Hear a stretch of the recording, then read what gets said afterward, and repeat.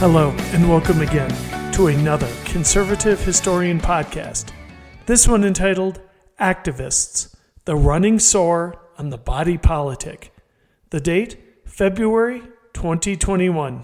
As hard as it is to convince Bernie Sanders that the United States is superior to his old honeymoon haunt, the Soviet Union, or Chavismo, Venezuela, one of the most compelling arguments comes from today's Russia. According to the Washington Post, upon his return to Russia Sunday, 5 months after he was left in a coma from a near-fatal poisoning, Kremlin critic Alexei Navalny made it as far as border control. Before Navalny's passport could even be stamped, police officers at Moscow's Alexander S. Pushkin International Airport surrounded and detained him.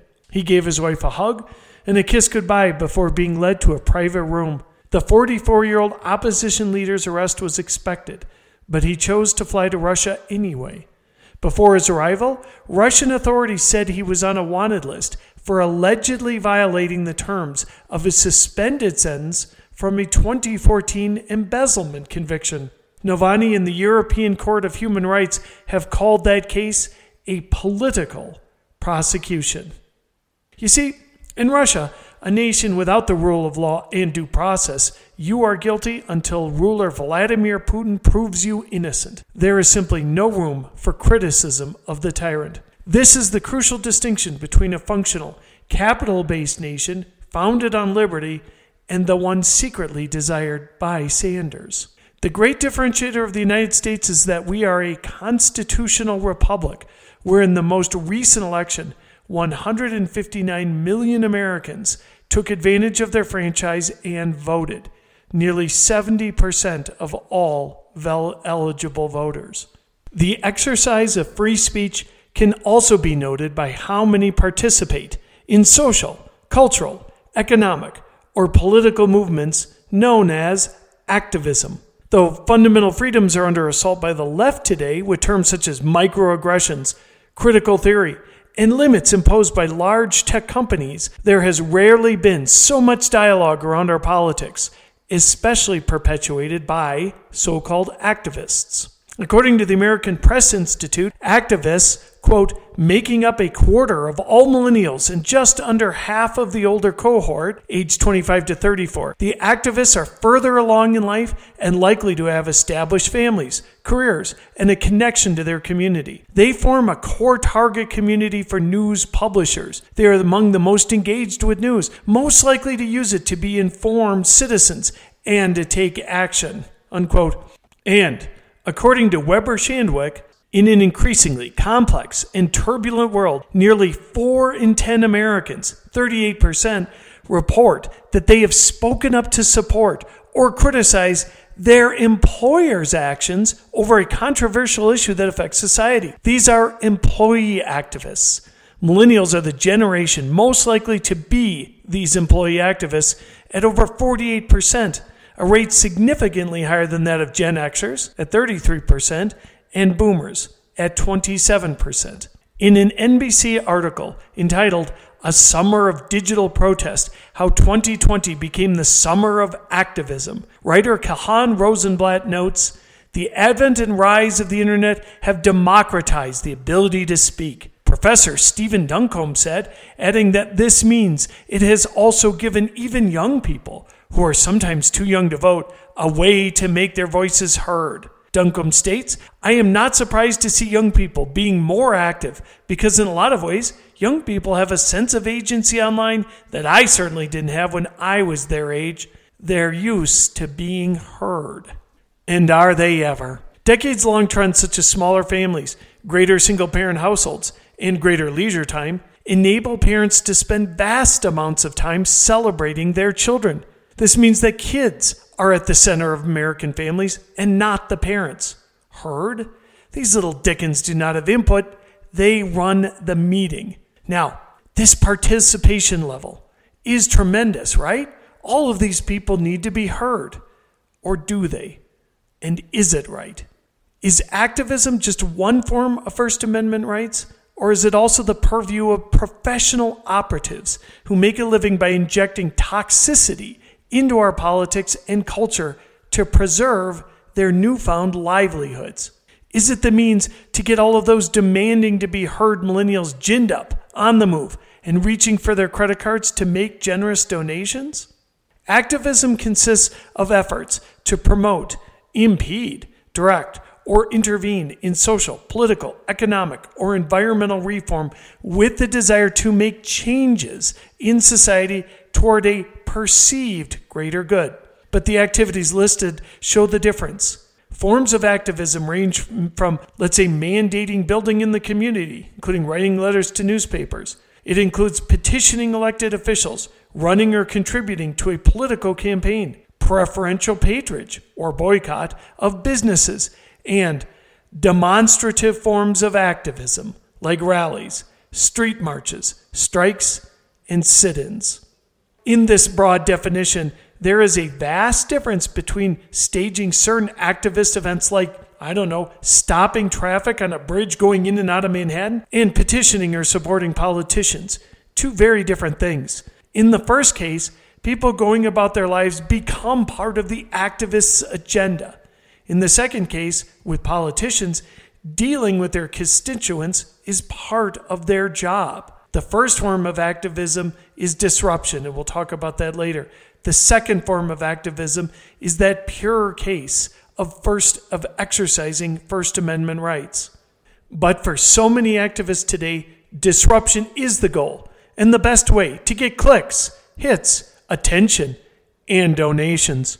In the NBC article, one of the protests consisted of leftists reserving tickets to a Trump rally to lower attendance by limiting the number of tickets available for those actually wishing to attend. This activism was lauded on the left for its innovative practice. It would never occur to these activists that in doing so, they were actually denying the rights of their fellow Americans who genuinely wished to attend such a rally, but were fooled into thinking there was no availability. To many activists, their perceptions justify the ends and the means. Perhaps the next logical step would be to publish incorrect voter information, such as sending voters to bogus addresses to lower the total of unfavored politicians and their votes.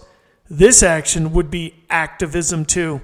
The professional activist class primarily comes from two professions, lawyers and professors, and sometimes both. There is also an infusion of religious figures, but the activist no longer practices law. The activist professor does not grade papers. The religious leader no longer has to figure out how to fix the creaky boiler in the church basement.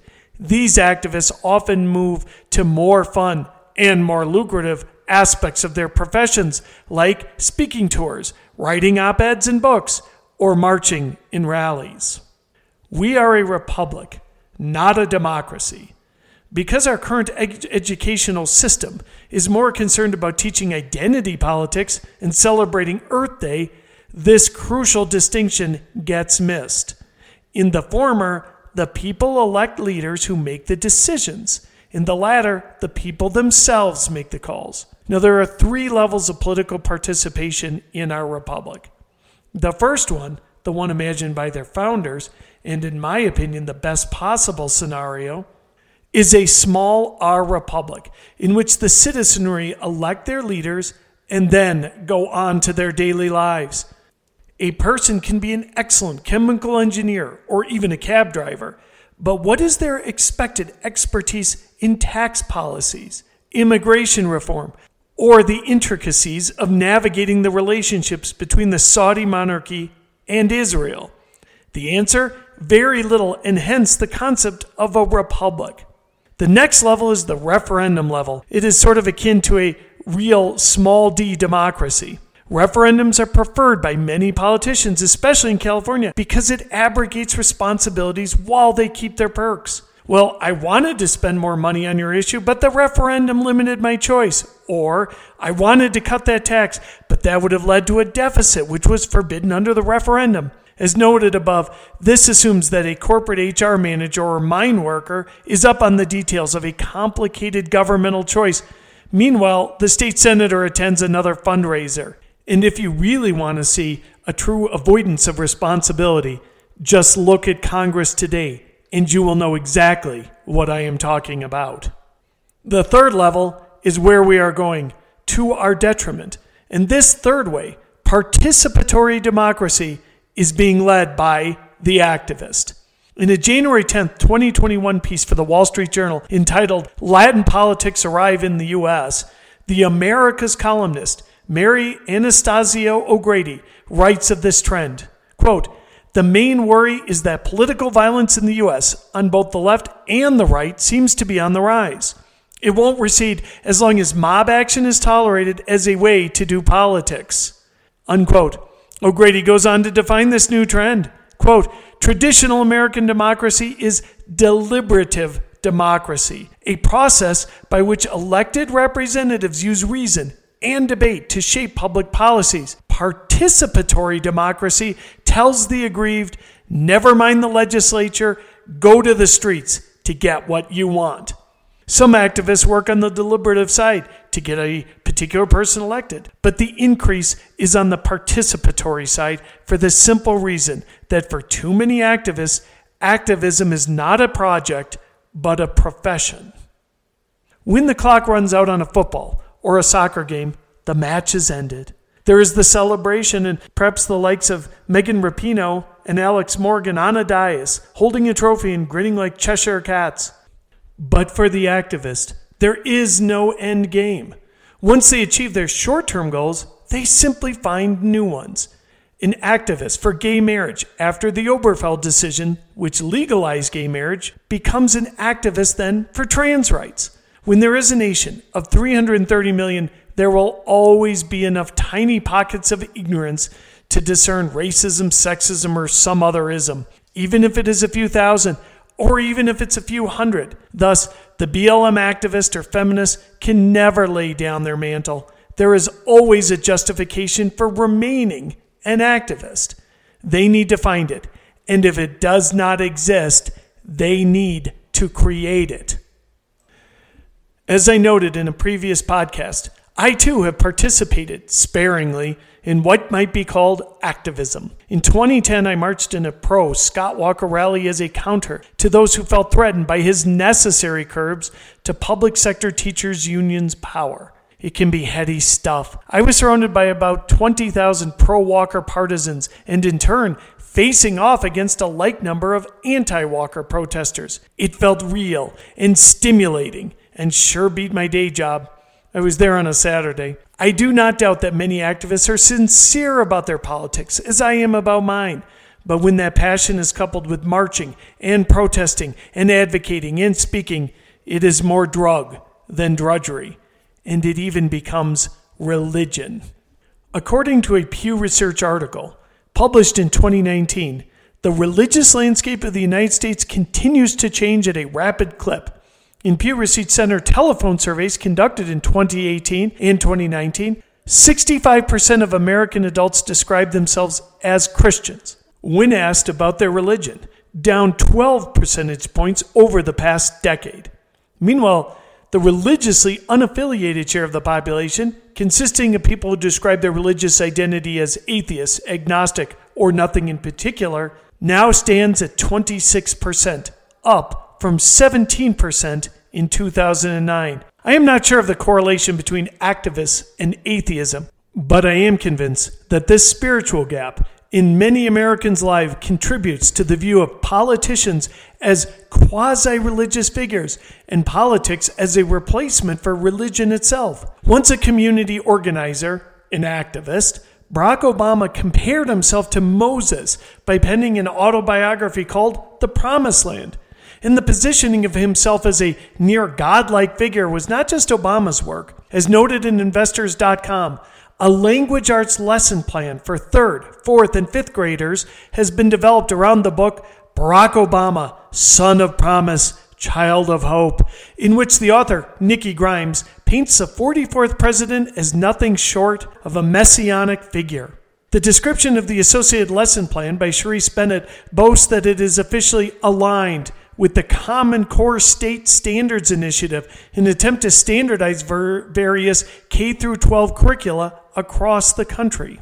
And if Obama is Moses, what does that make the other guy? Jeffrey R. Wilson, a Harvard professor, penned a piece entitled Trump is Satan. Damon Linkler, writing for The Week, penned an article called Trump is a Demonic Force in American Politics. An article in the Pacific Standard noted that new research reports that while 17.2% of Americans believe Trump's election in 2016 was a reflection of God's will, 27.7% believe he is working for the devil. That same percentage replied affirmatively to the statement, "The devil is using Donald Trump for his purposes." And all of these opinions came before the events of November 2020 or January 6, 2021. Because activists produce next to really no monetarily valuable service, aside from maybe some book and t-shirt sales, they are almost entirely reliant on writing income, donations, and speaker fees. Just as in church, we pass the collection plate. Actually, my credit card is deducted for the amount every month. And so it is the same with activists. Now let's think about Amazon. Amazon gets my dollars for many things. I sometimes shop at Whole Foods. My book, Conservative Historian Collected Works, is sold on Amazon, which takes a cut. I use Amazon for everything from my hard-to-obtain black tea to obscure books. Ever heard of Coxey's Army by Benjamin Alexander? Found it on Amazon. To live my life as it is constituted today, I need the company for good or ill. But I do not do these things out of emotion. I do not get my asparagus or Tavana tea out of rage, anger, or fear. But these emotions are the stock and trade of the activist. Like cable news hosts and Vox, the activist needs people ginned up, enraged, or quivering in fear of what might happen if one does not tithe $25 a month to the organization, to the activist person. Not only is activism infused with a particular religious zeal, but they need to infect you with that same zealousness, or they will soon be back to teaching freshman studies, litigating a neighbor's fencing dispute, trying to balance church budgets, or Uber driving. These roles are no longer acceptable for the full-time activist. After the heady brew of speaking tours, they must appear to the activist as some inner circle in Dante's hell. I had written many times about the impact of the economic change and its political effects when media converted from advertising to subscriber base. This alteration meant that a platform had to keep feeding desired content to the subscriber base that it wanted to consume. Broadening the reach beyond a certain mindset risked losing that base. Activism is that principle on steroids. If one wishes to subscribe to the New York Times or the Wall Street Journal, one can find some deals, but there is a finite price. These platforms want to sell weekday and weekend, digital and paper versions. But if one buys all of these, well, that's pretty much it. Maybe throw in a webinar or two. The key is then to make sure you keep subscribing. But for the activists, there is no limit. Sure, they want the $10, but $50 is better and $100 is better than that. And the best way to not only get the initial donation, but to grow the size is to keep working your emotions. And here are a few examples. Angela Davis, described as a legendary human rights activist, states, quote, "The idea of freedom is inspiring, but what does it mean? If you are free in a political sense but have no food, what's that? The freedom to starve?" Unquote. Her role is not to advocate for more lenient sentencing for criminals, boring, but literally to save people from starving. By the way, Davis's claim occurs in a nation where the Centers for Disease Control note that 42% of the population are overweight and a disproportionate of these are poor. I especially like this one from Davis too. Quote, "If they come for me in the morning, they will come for you in the night." Unquote. That sounds very calming, doesn't it? Really puts me at ease. And how do I stop the infamous they, for coming for me? Why, several speakers bureaus, such as Speak Out, which employs Davis, now contain robust pages for donations. That's it. Spend the money. Give your money to Speak Out, or give it just directly to Davis herself, and that will definitely stop the they for coming for you in the night. Speak Out has donation increments of $25, $50, $100, and an infamous other. In other words, more than 100. Speak Out itself notes of its mission Speak Out was fulfilling an incredible need by providing progressive speakers, and there was growth in the roster from the initial handful to dozens of speakers, scholars, and performing and visual artists, exhibits, and films. Speak Out organized hundreds of lectures and performances each year on campuses nationwide. Speak Out also began to provide workshops, trainings, and educational institutes to strengthen social justice, organizing at high schools, colleges, and universities, and in communities nationwide, as well as organizing local events in the San Francisco, Oakland Bay area where we are based. We imagine that Speak Out does not face the same type of campus bans visited upon conservative figures. Just an assumption there. Activism used to be the primary purview of the left, but lately, the right has increased their participation as well.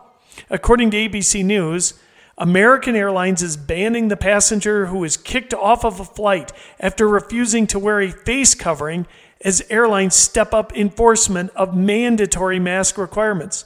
Conservative activist Brandon Straka is the first passenger reported to be banned by a major U.S. airline after they doubled down on their mask policies this week following complaints that they were not being enforced. Now, the jury is out on whether masks truly stop the spread of virus, but it could. We don't know yet, and therefore this brand of activism is not only disruptive, but actually could be harmful. But someone might ask, Bell, you write a conservative historian column, you blog, you tweet, you post, you podcast.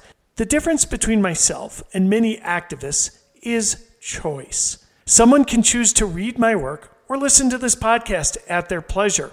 One of the primary aims of the activists is to disrupt.